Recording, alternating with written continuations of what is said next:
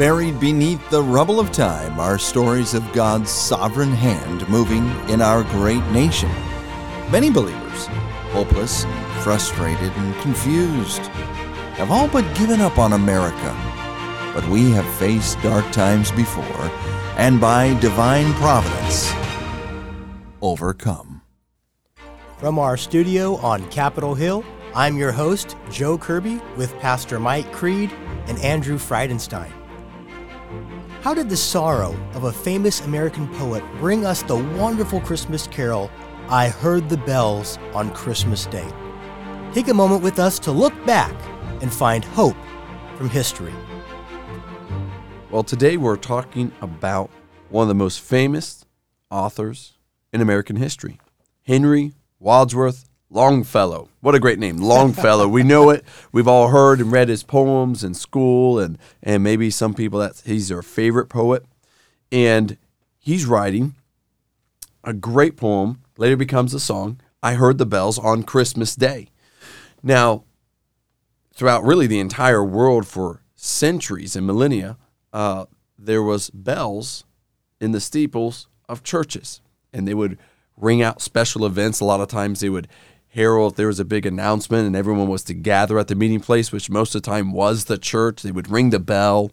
They might ring it on any type of special occasion. But of course, on Christmas Day, the bells would ring out, and people tell stories of, just the entire countryside. You just step outside and you hear the bells coming from this town over there and from that town over there, and the sound's just carrying. And so it's a beautiful, beautiful sound, and maybe you're in a place that you heard the sounds before. I've been in one or two places, not very many nowadays. Yeah, it's a very different era. There was a lot less noise overall of cars and engines and things. That wasn't existing. This is when you go out into the countryside, you get a better feel for the quietness and how that bell would ring, and you could hear it maybe over the hills because it'd be one of the only really louder sounds you'd be hearing. So as that would sound out, I have heard that, and it is a really a wonderful sound. And as I've led this song and congregational singing, sometimes as we sing, we don't really think about what is being said. But as I read through the lyrics of this song, I was intrigued to find out the history. Where did this song come from? Where did it originate? And Longfellow wrote this back in 1863, right in the midst of the Civil War. And so as he's hearing these Christmas bells ring out on Christmas Day, it's kind of a bittersweet moment for him.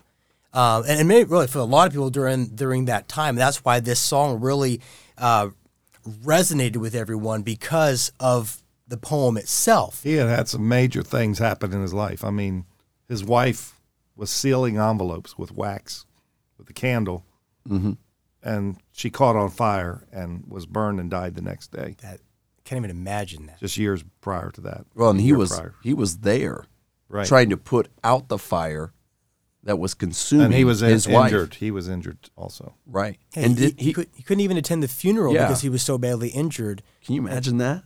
I mean, you watch your wife die. You can't save her. In one of the most gruesome fashions. Oh. And you're right there. You can't do anything about it. I mean, you're trying to, but you can't do anything about it. You're injured, and you can't even attend the funeral. And then his son had made a decision to go in the military without his approval. Well, he was Longfellow was an abolitionist. He was totally against slavery, and his son probably obviously knew that and said, I'm going to do something about that, and went out and joined against his father's wishes, I believe. But yeah, he didn't tell his father. I mean, they kind of already knew. His father said no. I mean, he lost his wife in 1861. Now we're 1863. He doesn't want his son to go, and his son just writes him a note, basically, and leaves. Says, I've got to go. That's my duty. And he joins the Union. I mean, he's fighting for a cause that Longfellow believes in. He's not. But still, he's just gone. Well, this war affects everybody. Yes. I mean, rich, poor, north, south, it affects everybody across the board. His son gets injured. I mean, he goes in and he gets injured his first year, doesn't he? Yes.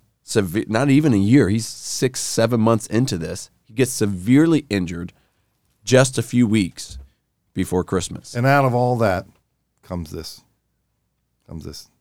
So Longfellow's hearing the bells ring out on Christmas Day, and he writes these words, "I heard the bells on Christmas Day, their old familiar carols play, and wild and sweet the words repeat of peace on earth, goodwill to men. And thought how, as the day had come, the belfries of all Christendom had rolled along the unbroken song of peace on earth, goodwill to men. Till ringing, singing on its way, the world revolved from night to day, a voice, a chime, a chant sublime, of peace on earth, goodwill toward men." Now this point right here, this is where you can see the transition in his song. You know, he's kind of going back. It's kind of nostalgic. I'm remembering, you know, it's like this every year. Mm-hmm. But this year, it's different for him.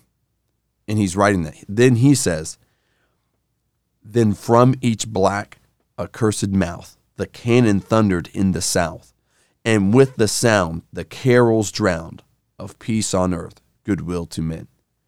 It was as if an earthquake rent the earth stones of a continent, and made forlorn the households born of peace on earth, goodwill to men. And in despair I bowed my head. There is no peace on earth, I said, for hate is strong and mocks the song of peace on earth, goodwill to men." Now, right there, we see the downer, that there's a lot of down folks that get down in Christmas. As a pastor, there are a lot of folks that, as we just said a few minutes ago, go through the bittersweet time of remembering family, remembering friends, remembering the past. They've lost folks, just like Longfellow had lost his wife. But he comes down to the last verse. "Then pealed the bells more loud and deep. God is not dead, nor doth he sleep. The wrong shall fail, the right prevail, with peace on earth, goodwill to men." The bittersweet is overshadowed by the virgin birth of the Lord Jesus Christ. Salvation through Jesus Christ is revealed in the joy of Christmas. It's wonderful to see. We see the feelings of a man going through some deep things, and I understand this. I deal with people every year in holidays, different holidays, that are going through some deep things. But the gospel and God's plan of salvation and God's plan for the virgin birth of our Lord Jesus Christ, it makes the difference at Christmas. It brings hope. There's something greater than the moment that I'm facing, than the circumstances I'm facing.